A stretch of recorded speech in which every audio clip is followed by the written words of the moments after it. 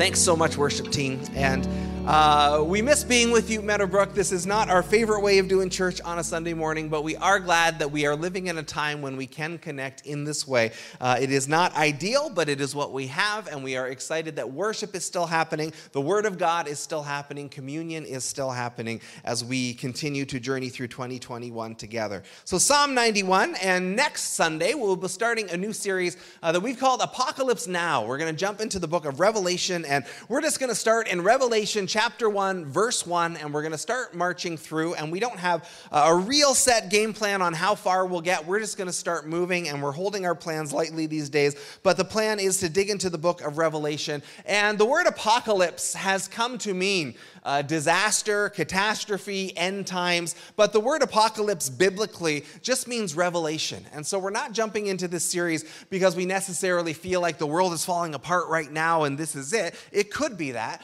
but the word apocalypse just means revelation, and the book of Revelation is the revelation of Jesus Christ, and so we want to just dig into that book and spend some time there.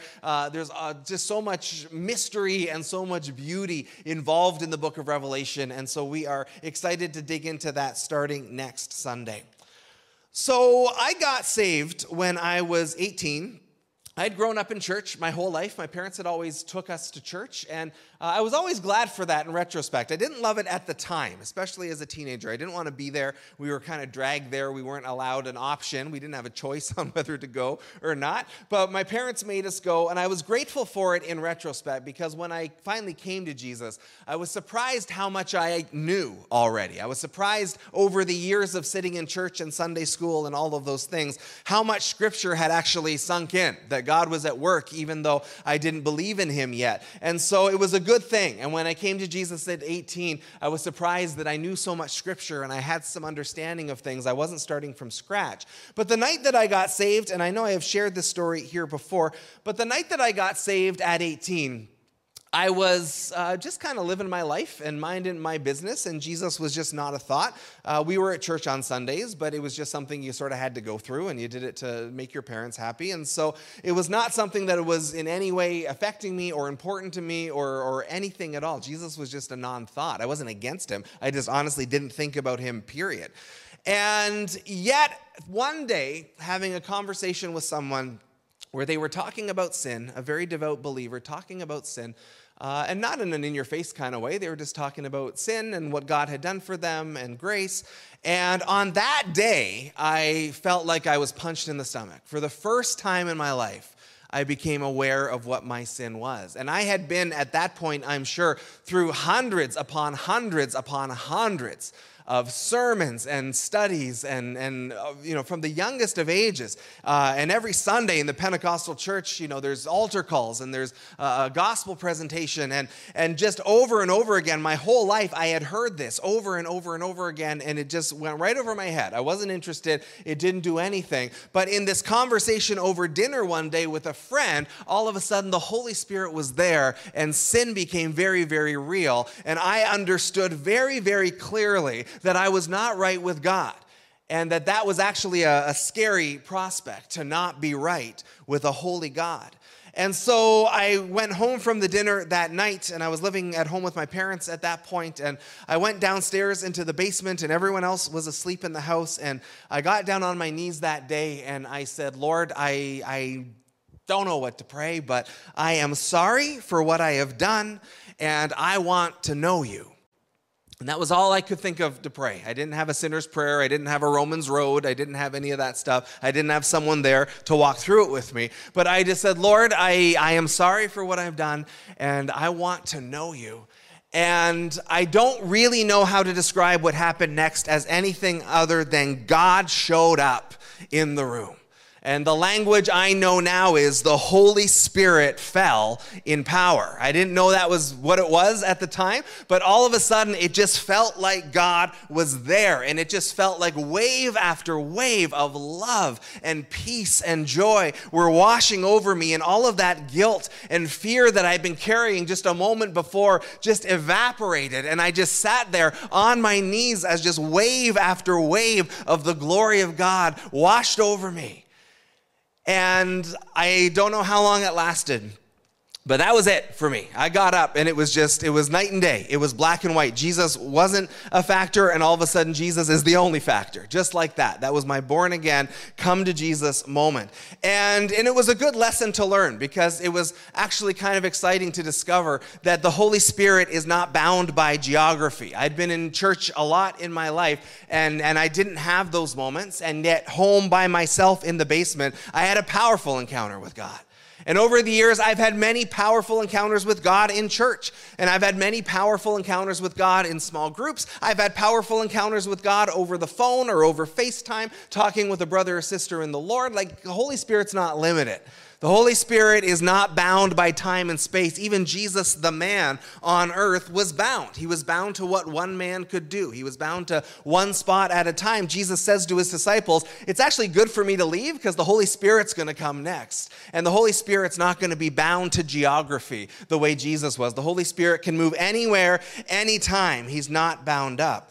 And it started a journey for me in my walk with Jesus, where it's just always been really important to connect with him in a way that is real. Not just going through religious motions and not just going through exercises, but that the presence of God is real. The Holy Spirit is real. The voice of God is real. And not just to go through prayer as an exercise of asking for things, but to view prayer as a place where we get to encounter the living God. And I grew up in the Pentecostal church, and one of the things that Pentecostals actually do really well, and I kind of miss, to be honest, is they will talk about coming to church on a Sunday morning or going into your devotional time with an attitude of expectation. You might hear that phrase, an attitude of expectation. And what they're really talking about is faith, is coming with the faith. Not just that I'm going to read through my Bible plan today and I might learn a thing or two, but that as we dig into God's word, there's a time and a place where we get to encounter God, where we get to be refilled with the Holy Spirit, or we get to actually engage with his presence, where we can actually engage with his peace and with his joy and with his love. And every time we come to church, whether we're here or whether we're at home, to come with an attitude of expectation that says, I get to meet with God this morning. And every time we come into the Word, and any time we go into a prayer time, to say, I get to meet with God right now. I actually get to spend time with him. I actually get to be refilled with the Holy Spirit. I actually get to just encounter his presence. And as I do, I get to encounter his peace and his joy and just the knowledge that I belong to him. And when it comes to prayer, we have our week of prayer coming up, which is why we wanted to talk about this morning. When it comes to prayer, this isn't profound. Pastors say this all the time, but we often make prayer a laundry list of stuff we're asking for.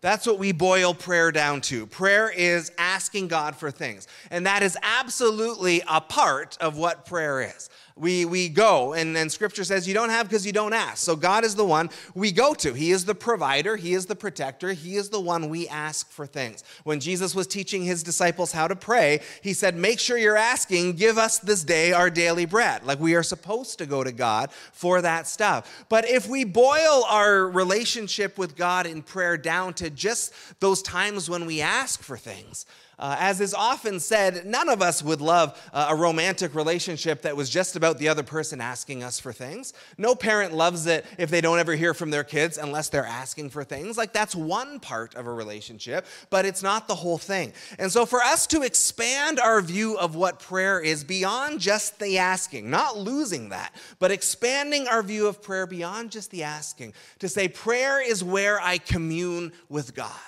Prayer is where I spend time with God. Prayer is where I seek the Lord, and I seek his presence, and I seek the filling of the Spirit. So when we sit down with our Bibles in the right attitude, that becomes prayer time. And when we spend time in musical worship, that becomes prayer time. When we go out for a walk just to spend some time with the Lord, that can be prayer time. Silence can be prayer time. Meditation can be prayer time. It's not just about the asking for things. It's about spending time with him. Spending time in communion with him. And so that is where we're going today. And as we talk about prayer, back in the fall, I had posted something online, and the gist of it was just seek the Lord right now, right? There's lots going on. It's a stressful time. Seek the Lord. Maybe we turn off our phones a little more. Maybe we leave the TV off a little more. Let's be seeking the Lord. Maybe if we were praying more, we would have more peace. Maybe if we were connecting with Him, we would have more peace. And someone not from our church had commented on it and said, people always say stuff like that, but prayer just so easily becomes a crutch for people who don't want to do anything. Prayer just becomes something people say that they're doing, but they don't ever want to take action. And there's an element to that I agree with. Right? I'm not just praying for lost loved ones. We also have to talk about Jesus to them at the same time. We're not just praying about injustice. We actually sometimes might need to take a stand for justice. We might actually need to go and do some good. So if we're literally doing nothing but pray, then yes, it certainly can become something that becomes an excuse where we say we're praying but not doing anything else. But you know that verse in the Bible that says prayer's a crutch and you actually have to do things on your own? Yeah, I don't either, because it's not in there.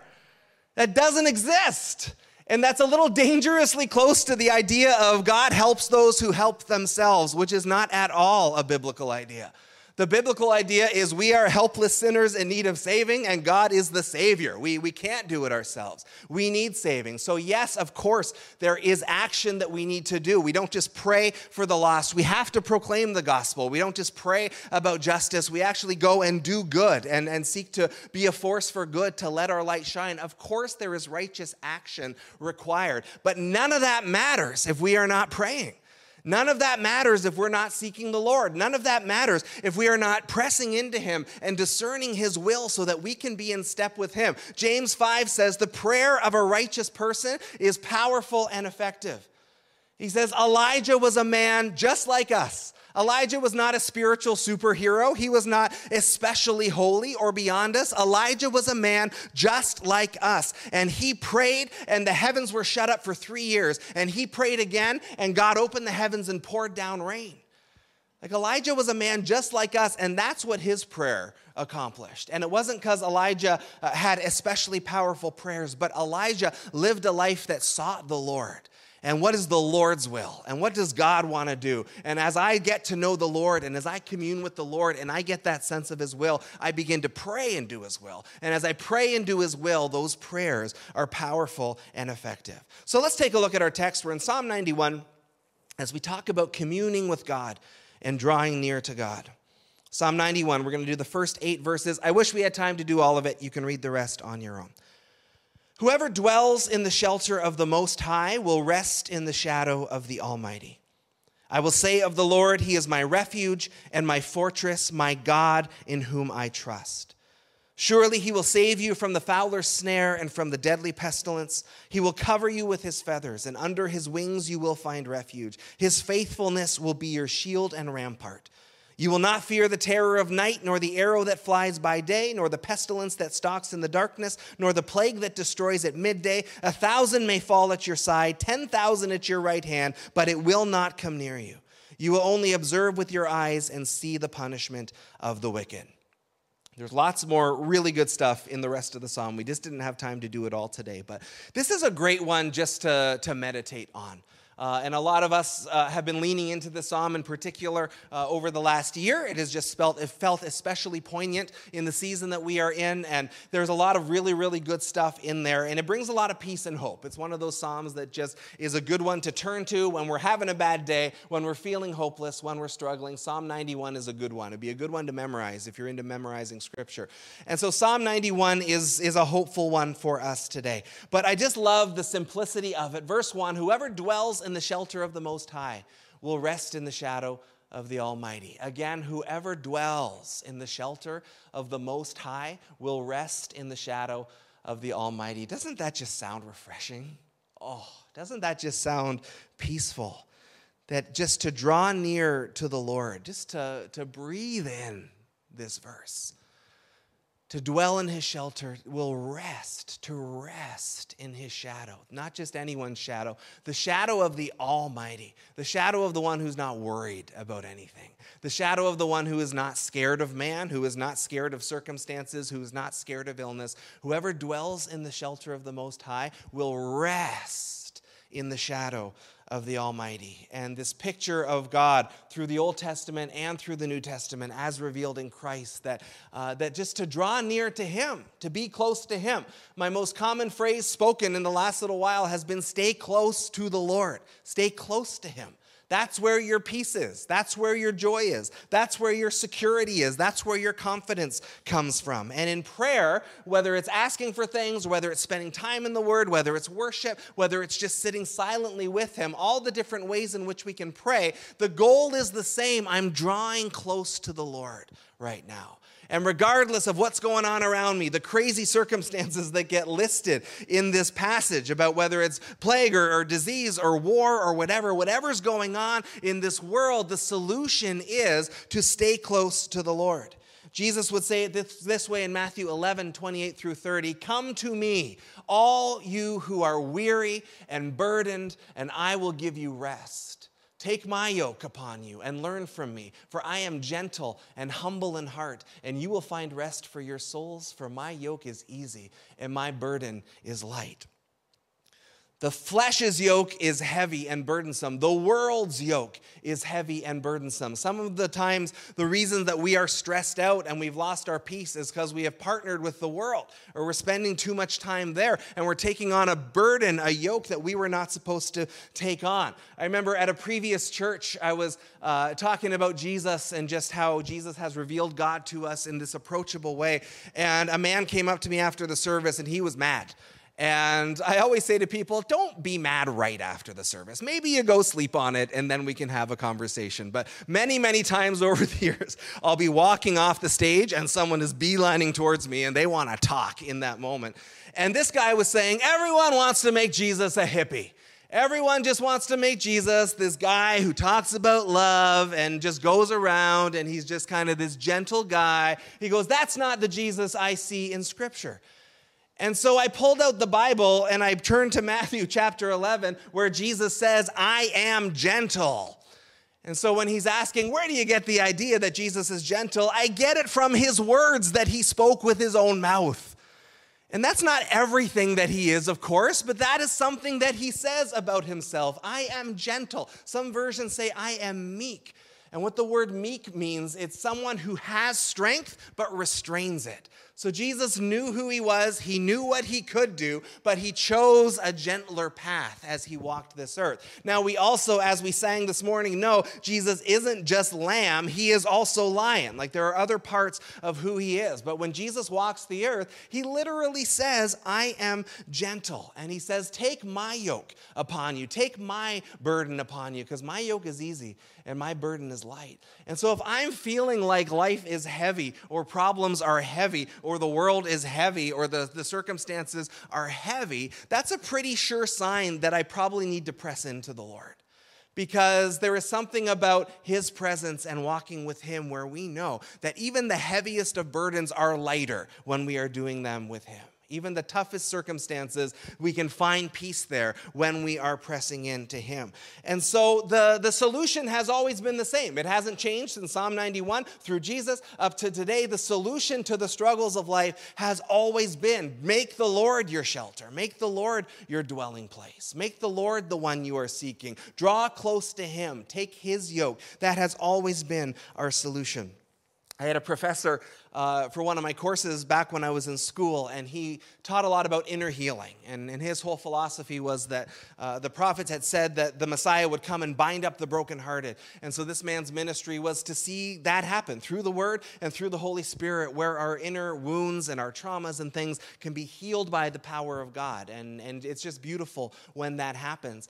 And he was talking about people will come to him and they'll say, you know, oh, like my marriage is falling apart, or oh, I'm in fear and anxiety all the time, or I just can't get over these insecurities. I'm insecure and I have a major fear of failure, or I'm angry all the time and I'm just always carrying this anger and it's just kind of seething underneath everything. I'm annoyed with everybody always. And he just lets people pour out their hearts and just lets them vent and get it all off their chest.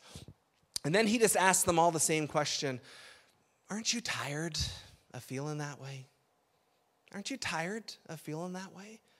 It's exhausting to carry anger. It's exhausting to carry fear. It's exhausting to journey through a challenging season in a marriage. It's exhausting to carry these things. It's awful.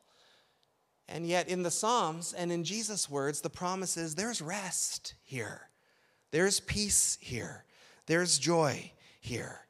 So verse 2 says, I will say of the Lord, he is my refuge and my fortress, my God in whom I trust. He is where we find our security. He is where we find that. And in a world where things sometimes feel out of control, we will do lots of things to try and feel safe, to try and find that peace, to try and feel secure. And so we will sometimes say, hey, by my own efforts, by my own charisma, by my own hard work, I'm going to work hard and I'm going to get to a place where I have a good reputation and then I'm going to have some security there.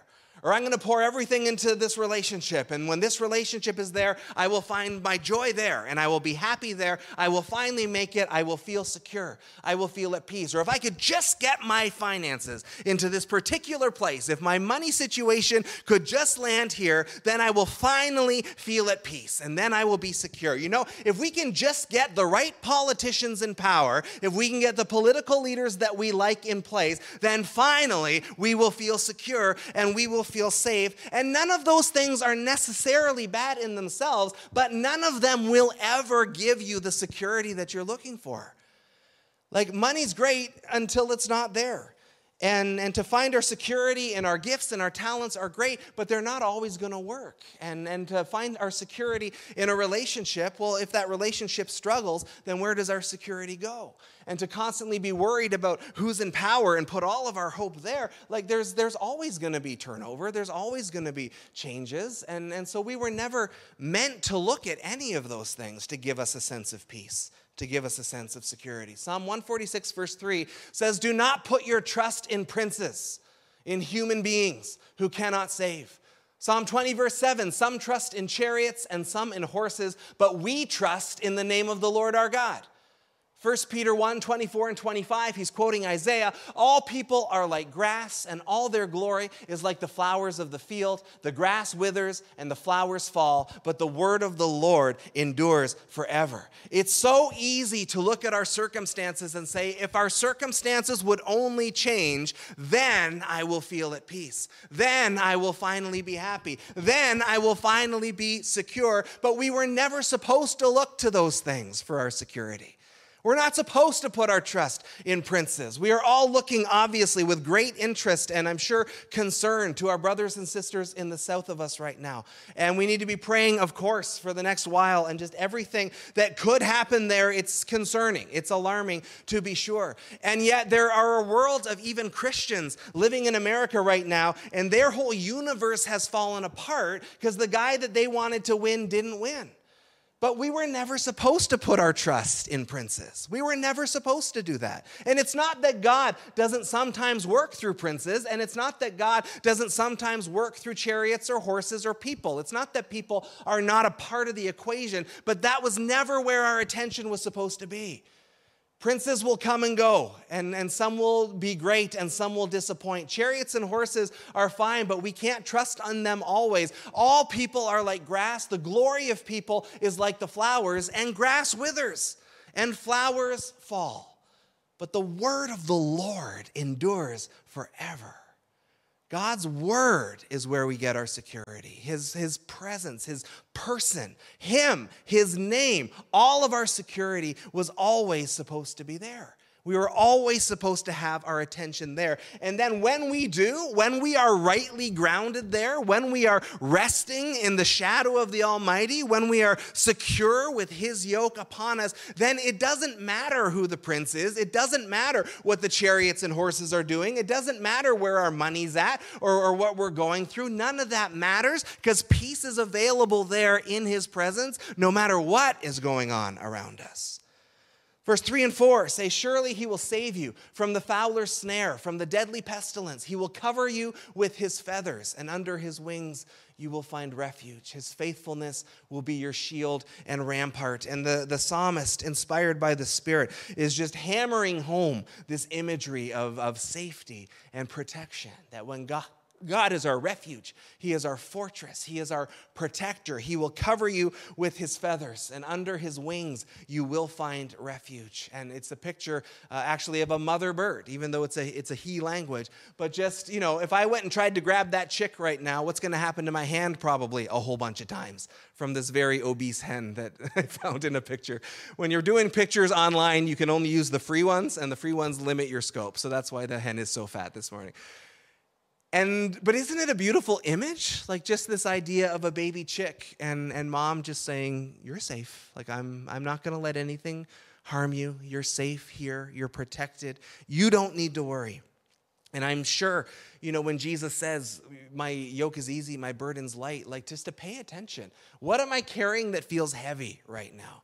Because if it feels hard and it feels heavy, then maybe I'm not as close to him as I should be. Because his yoke is easy. His burden is light. Maybe I'm carrying something that I'm not supposed to be carrying. Because you know what? I actually have very little control over a global economy, over a federal election. Like there's very little I can do other than pray. Like to carry the burden, the weight of these things, that's just something we were never meant to do. That was a burden we were never meant to carry. And so God invites us to come in. Jesus would use the same imagery when he was lamenting over Jerusalem. And he would say, Jerusalem, Jerusalem, I long to gather you to me as a hen gathers her chicks. Like I just longed for the people of God to come and find their refuge in me. But at that point, he said, you are not willing. And so we stay close to the Lord. How do we do that? There's lots of different ways, and we've listed some of them already. There is a time, of course, where we do need to be praying and asking for things. That is part of it. So we pray for protection, we pray for provision, we pray for direction, we pray for God to lead us the way that we should go. But there's lots of ways that we can encounter the presence of God. There's lots of ways we can seek him. And we've talked here at the church before about what we are sometimes calling spiritual pathways, that actually not everybody necessarily engages with the Lord in the exact same way as everybody else. And so for some people, they feel really close to the Lord in worship, in musical worship. And for some people, it's in the study of the word. And for some people, it's through serving. And for some people, it's being alone and being quiet. And for some people, it's being with people and having conversations about spiritual things with people. For some people, it might be being out in creation. And there's endless ways in which we can encounter. And you probably know what some of yours are. And if you don't, my encouragement would be, well, try some stuff and see where you feel close to the Lord. But to actually carve out time in our lives where we say, hey, I'm actually going to spend some time in this. Jesus isn't going to get the drive-by scraps of my time. I'm actually going to make this a priority. I'm actually going to seek him diligently because the word of God says he rewards those who diligently seek him. And so you know probably what some of your things are. And as you've heard me say 100 times, wherever you feel close to the Lord, whatever your meeting places are with him, whatever are the places where you feel his peace and his presence, where you feel refreshed, where you feel your faith stirred up, where you feel renewed, whatever that is for you, unapologetically go and find those places in your life. Rearrange your schedule a bit if you have to, but find a way to connect with God. Carve out a place to meet with him in your life. Verse 5-7, you will not fear the terror of night, nor the arrow that flies by day, nor the pestilence that stalks in the darkness, nor the plague that destroys at midday. 1,000 may fall at your side, 10,000 at your right hand, but it will not come near you. Now, we know, even biblically, that this is not always literally true. It's not to say that if we walk with the Lord, we're never going to have a problem. We know Job walked with the Lord, and he had some hardships. We know that different heroes of the Bible walk with the Lord. So it doesn't necessarily mean as we draw close to the Lord, we will never have a problem or we will never get sick. It doesn't necessarily mean that. But the first few words here are, you will not fear. You will not fear. And it always blows me away. You know what blows me away? You know what blows me away, guys? Believers walking through things like cancer or loss of a loved one or whatever the hardship may be. Believers who walk through that stuff. Because I just, we've walked with many people through these things over the years. And we've had our own struggles that we've walked through. And we can testify to this as well, that what you hear over and over and over again as the cancer diagnosis has come in, or as the job has been lost, or as the scary circumstances right in front of us, is people saying, it's not like you don't literally ever have a moment of fear or frustration or anything like that, but man, there was peace there somehow, right? There was peace somehow in the midst of it. And Paul in Philippians 4 would talk about the peace that surpasses understanding, the peace that doesn't make sense, the peace that when the cancer diagnosis comes and you go, hey, on paper, that is just objectively a scary thing. And again, not that there's not scary moments in that journey for everybody. And yet, in the midst of all of it, people very consistently say things like, there's a weird peace here. Wow, I can actually feel people's prayers right now. I can actually feel the difference when people are praying. There are moments of God's presence that are showing up in this time. I heard a preacher talking earlier, and he had COVID and had a really bad case of it, and he's fine now. He has pulled through, but he was hospitalized and having a hard time. And he said, man, in that hospital bed, did God ever show up with me? Man, was there grace available to get through this thing? Man, did God ever do a deep work in my life through this? And so you will not fear. You won't fear the world around you when these things are happening. Philippians 4:4 says, rejoice in the Lord always. I will say it again, rejoice. And it's one of my favorite verses because they used to pay by the word when they were dictating scripture. And this was so important that Paul still felt the need to say it twice. Rejoice in the Lord always. I will say it again, rejoice. And rejoice doesn't just mean worship. It means find joy in him. Find your joy in him. Find all of your peace, all of your security there. And worship becomes a powerful way to enter into his presence because the word of God says that we enter his gates with thanksgiving. We come into his courts with praise. The Lord inhabits the praises of his people. When we worship, God shows up. Rejoice in the Lord always. If nothing else, we find our joy in him. If we are in a place like the psalm is suggesting where there's literally, plagues and pestilence and war and all of these terrifying things coming against us, we can still rejoice in the Lord. We say, hey, we're breathing. He made us. He crafted us. We're breathing. We have food to eat. We're getting through. We have a roof over our heads. We have clothes on our body. And if nothing else, Jesus Christ came and died for my sins. He didn't need to do that. But Jesus came and died for my sins and for your sins. Jesus came and rose from the dead to overcome our death. Jesus has promised, I will never leave you or forsake you. Surely I will be with you always until the very end of the age. And Jesus is coming back again to restore all things, to renew all things, to make all things new. And if nothing else, we can rejoice in that forever, for all eternity. We'd have reasons to sing his praises just for that, even if he never did anything else for us. So our security was always meant to be found in him. And prayer is the act of seeking him, of pressing into him, of carving out time for him. And I do think there is something right now. I've heard many of you, like a number, and it seems to be increasing, have told me over the last couple of weeks, you know what, I'm just going to take a break from social media for a while. I just need to shut it off for a bit. Others have said, you know what, I've had to take the news app off my phone. Just the news, it's addictive. You just keep going back to it. You want to know what's going on. And I just need to turn it off for a while. Not forever, but just for a while, I just need to get a break. And it's funny, it's interesting that, we know social media has been incredibly divisive, obviously, in this time and continues to be. And it's been disheartening for me. I feel like in the last year, everything that the world divided over, the church divided over too. And with the same name calling, we've talked about this already, the same divisiveness, the same dismissiveness. We sort of forgot that we were brothers and sisters in the Lord, and that's more important. And social media has become a big part of that. And the news media has become a big part of that. And more people are saying to me, and it's funny to hear it, but I went through the same journey, which was, I just feel stressed out. I feel anxious, or I feel angry. I feel frustrated. I feel annoyed all the time. And there's just this struggle. And yet, all the stats about social media, these are true statistics. I looked at about 20 different studies, and the range was most of us spend between 2 and 3 hours a day on social media.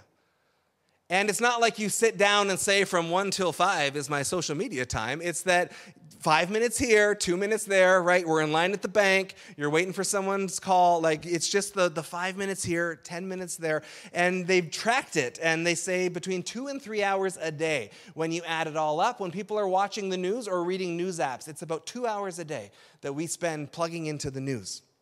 And news and social media can serve an important function, but we also need to acknowledge that that is the world, right? Those are worldly tools, and it's not that God can't do good things in them. But it's interesting that, for spending 2 hours watching Fox News, or we're spending total of 2 to 3 hours on our Facebook, and we're seeing all the paranoia and all the fear and the anxiety or the anger and the self-righteousness and all of the things that show up there as people are sharing stuff. And people are saying, hey, I just, it's hard to find time to read my Bible. Just hard to find time to pray. It's like, yeah, no, it's not. It's not hard at all. We're awake for 16-ish hours a day, where most of us are working either at home or at our jobs, but there's a lot to do, obviously. But with 16 hours a day, if we're spending 2 to 3 hours a day on social media and a couple of hours a day engaging the news, there's plenty of time for the Bible. We're just choosing to spend our time on other things. We're just making that choice. So don't give me that there's no time.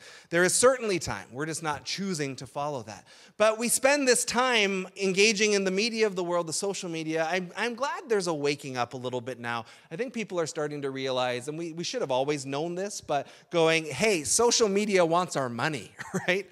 They want our money, and the way they get our money is by getting us to come back over and over again. The news media wants our money. These are profit-driven corporations, and so they share the news in a way that hopefully gets us coming back over and over and over again. And there's a manipulation involved with algorithms in the social media and with the way that headlines get presented. There's a manipulation involved to get us back. And I think more and more people are waking up to that and saying, like, well, they're playing us to a certain extent to get our money. That's just what's going on. But we spend this time in social media. That's not time we're spending in the Word or in prayer. We spend this time in the news, and that's not time we're spending in prayer and in the Word. And then believers are walking around going, why am I so anxious? Why am I so fearful? Right? Why am I annoyed all the time? Why am I just kind of feeling agitated? Why am I so angry? I mean, I'm spending 2 to 3 hours a day in a world full of manipulation and anger and fear and anxiety and despair. I'm spending 2 to 3 hours of my day there. Why am I walking around feeling all this heaviness and all this time? Well, I mean, do you want to hire a literal rocket scientist to try and crack the code? Right, whatever you're swimming in, you're going to carry. My parents live up in Burlington, Ontario. They have a nice hot tub in the backyard. And so when we go, if the weather's nice, you'll jump in the hot tub maybe. You'll spend 20, 30 minutes in there. When you get out of the hot tub, there's a smell to it, right? Hot tubs, there's chemicals to keep it clean, and pools are the same. And so if you go swimming in a pool for a while, or you go in the hot tub for a while, when you come out, that smell sticks to you for a while, right? There's a smell to it, a chemically kind of clean smell. And it just sticks with you until you shower it off. And it's going to be the same anytime we engage with the world. It sticks. It sticks to us. And man, if we were to maybe not even shut it off, but scale down our news consumption, scale down our social media stuff. Replace it with Scripture. Replace it with worship. Replace it with prayer. I mean, apparently, if we shut all of that off, we'll be freeing off hours a day, guys. I'm not kidding. And so the time is there. And if we were to replace those things, which probably aren't bringing out the godliest parts of who we are, and we were to replace it with the Word and prayer and worship and meditation and seeking Him, which will bring out the godliest stuff, then maybe we'll have more peace. Maybe there will be more joy there. And it's funny, I got rid of Facebook about a month ago, and it surprised me and scared me actually a little bit. I deleted the app off my phone. And for probably about 3 weeks after that, without even thinking about it, I'd be in line at the bank or whatever. So you're going to wait 10 minutes, and just out of a reflex, phone comes out, thumb goes to an app that's not there anymore. Just not even thinking about it, right? Let's just kill some time, right? Just we're there, and it's just like muscle memory. Like just I kept reaching for Facebook, which wasn't there anymore, and it sort of was alarming. It was sort of like, oh wow, so that's like really like drilled in here that when you have a spare moment, that's what you do, or you click on the news site, or you do whatever it is that you do to fill the time.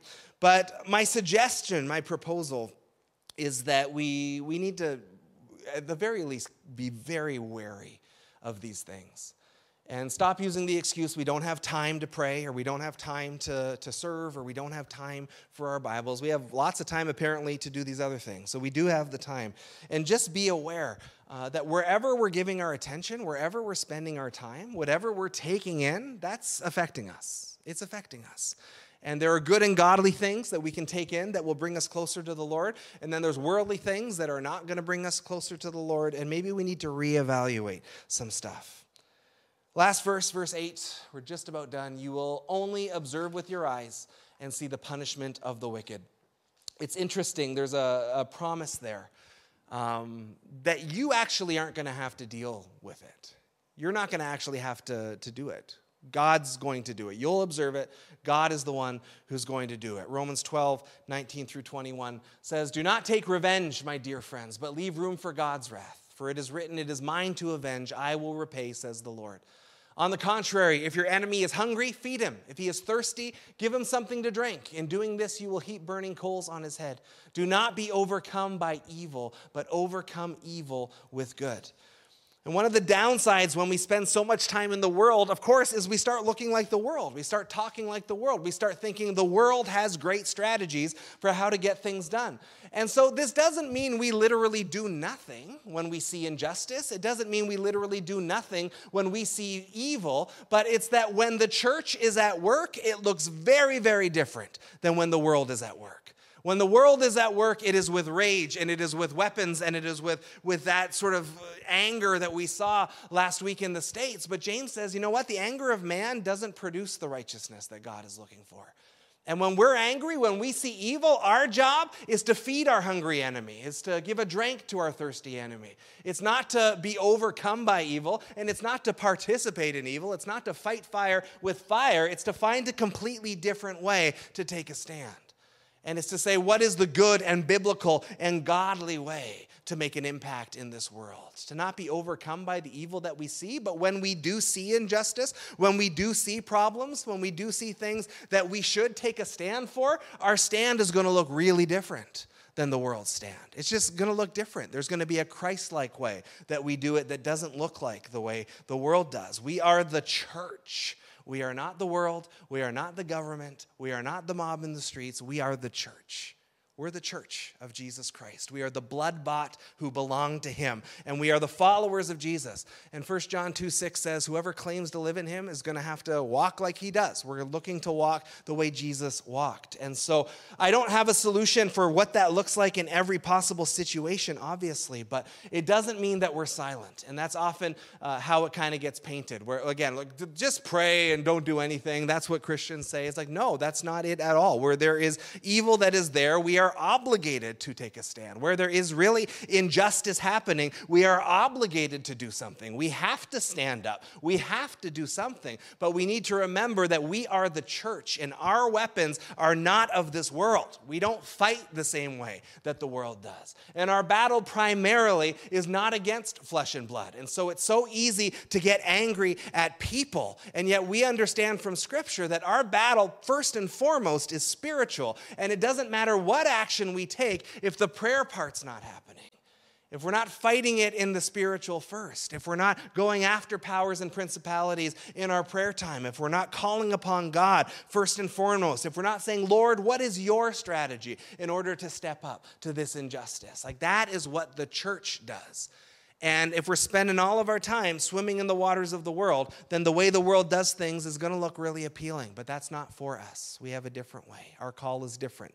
And we are to look different. We are to be holy. If we are fighting exactly the same way the world does, we are by definition not holy. If we are just as divided as the world is, we are by definition in this area not holy. If we look just like them, we're not holy. To be holy is to be different. It is to be set apart for sacred purposes. It is to look different than the world around us. So this week, as we are kicking off 2021, We have our prayer week coming up. We always like to do this in January because we just feel like it's a good way to start the year. It's just a good way to look ahead. And I know there's a certain part of a new year that's purely psychological, and probably even most importantly, that's the main thing, is that it's psychological, because 2020's problems are still here in 2021. And yet there's something about the flipping of the calendar and the looking ahead to the freshness of a new year that helps us. There's something about it that seems to give us some hope as we move forward. So here's some homework for us this week. Number one, find a way to connect with us in prayer this week. Find a place to do that, whether that's online. You can sign up for one of the in-person things. We have limited space, obviously, because of our limits right now. But find a way to pray with your church family this week. Find a way to connect with us and engage with us in prayer this week. I'm going to challenge you as well to pay very close attention to where the role that social media or the news media are playing in your life right now. And I mean, if you want to clock it in time, how much time you're spending, you can do that. I don't know if that would be easy to do because it tends to be a few minutes here and there. But pay really close attention, because a number of people have turned it off. Others have said, you know what, I've decided I'm going to check in once in the morning, I'll check in once in the evening, and not at all during the day. I just want us to be aware of it, because it is a concern, and I am concerned about it, and just what it's doing to us in our walk with Jesus, and what it's doing to us just as church in general, not just our church, but the church. So pay attention to what that looks like, and if necessary, turn it off, shut it down. If necessary, scale it back, turn off the TV from time to time, but don't just do that. Replace that time with the Word of God. Replace that time with worship. Replace that time with prayer. Replace that time with seeking Him. One more thing for your homework this week. Ready? Go to an unbeliever in your life, someone who doesn't know the Lord. Touch base, connect, and then just ask the question, how can I be praying for you this week? Just open the door that you're a person of prayer. Open the door that you're available for prayer. And sometimes people get weird when I ask them that question if they don't know the Lord, but most of the time they don't. Most of the time, even if they're weird for a minute, they'll say, well, you can pray for my family or something. And you're just planting a seed that you believe in God, you believe in prayer, and hey, if the door opens to share more, then you should share more. But I'd like everybody, find one person in your life who doesn't know the Lord and just open that door of prayer with them. And when they tell you what they could pray for, what you could pray for, then just say, great, I'll be praying for that this week. And now that door is open, that seed has been planted, and it's a good start. It's a good way to open up a door for spiritual dialogue down the road. Come on up, worship team. We're about ready to wrap up. We're going to move into the communion portion of the service today. So if you're at home, please grab your bread, your juice, whatever you have done to pull this together. As always, we say, parents, you can decide whether your kids are ready to join in communion or not. We don't have a set age here. We've decided that parents, you know your kids way better than we do, and so you should be the ones to make that call. But it felt appropriate to take communion today as opposed to last week. Last week, we wanted to just talk about how we're moving forward in the season together. Today, we're literally talking about communion, not just the spiritual sacrament, but we're talking about communion with God, that is our calling in life. We are to be seekers of the Lord. We are to make Him our top priority. We are to seek Him and His righteousness and His kingdom. Before all other things, we are to put Him first. If Jesus is Lord, it means He's boss. And if He's the boss, we want to know what the boss wants us to do. We want to know what He thinks. And so we have been talking about seeking the Lord, seeking His presence, finding our security there, finding our peace there, finding our joy there. In John chapter 6, Jesus unpacks some teaching about the blood and the body, about the bread and the cup, about communion. And John 6 is a fun chapter to read, and you can read that this week if you like. So he's talking about communion to come, and it's a really hard word. And the Bible says that many of His disciples deserted Him because Jesus starts saying, hey, if you want to follow me, you got to eat my body. You got to drink my blood. And that's alarming to hear someone talking that way. For any context, that would be a strange thing to hear. And Jesus doesn't unpack the fullness of it there, but He just makes clear that this is one of the ways that you participate in me. This is one of the ways that we are in union with one another, is that as you participate in the bread and the cup, we are in union together. We are one. You are in Christ as you do this. And there is something beautiful about the simplicity of it, that as we take in food, food becomes a part of us for a little while, right? Our body inside goes to work and pulls out nutrients and does what it needs to do with the food. And that's part of this picture of union, that as we take in the bread, as we drink in the cup, that is as close as Christ is to us. That is as close as he is. He is there, and he is there all the time. And we need to cultivate that relationship, that he is there, and take time to nurture it and to learn how to engage with him and to learn how to hear his voice and sense his leading, to discern what he wants us to do, to learn from his word. But he is there. Jesus said, "My Father and I will come and we'll make our home inside you." And in communion, we are just brought back to that place that as we participate in the cup and in the bread, we are one with him. He is one with us. And we are reminded that Christ came and laid down his life for us at the cross. He came and shed his blood and let his body be broken. Even though he knew no sin, God made him who knew no sin to become sin on our behalf, that we might become the righteousness of God, that we might be declared innocent in God's sight, that we might have our sins washed away, which I felt so literally and beautifully all those years ago when I called out to the Lord for the first time in my life, where our sins are wiped clean and we are welcomed home into relationship with God and into eternity with him forever. And if you're listening and you've never done that, you've never called out to the Lord, you've never made that choice, today can be that day.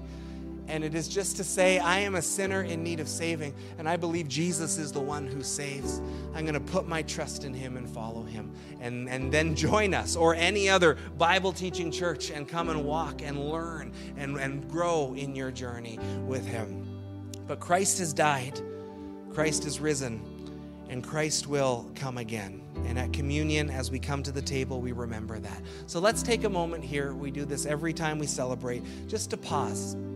And the scripture says a person should examine themselves before they participate at the communion table. And so we always say this is a great moment to confess any sin that you've got going on in your life, acknowledging that to the Lord, repenting of it. If you need to pray for someone, if you need to forgive someone, if you just want to sit silently and just do some self-reflection, that is great as well. But we're going to encourage you now just to take a moment with us to pause, and then we will partake together. Let us examine ourselves as we come to the table this morning.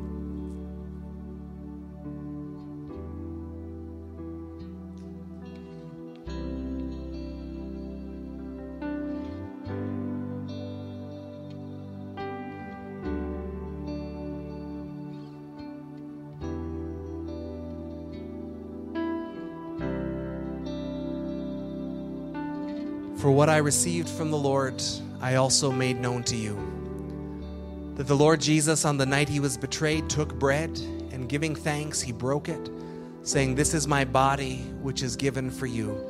Do this in remembrance of me." For you who are in Christ, receive his grace this morning. Let's eat together.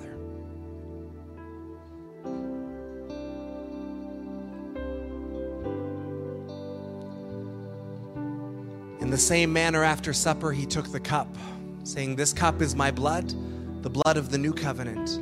Do this whenever you drink it in remembrance of me. For whenever you eat this bread or drink this cup, you proclaim the Lord's death until he returns. For you who are in Christ, receive his grace again this morning." Let's drink together.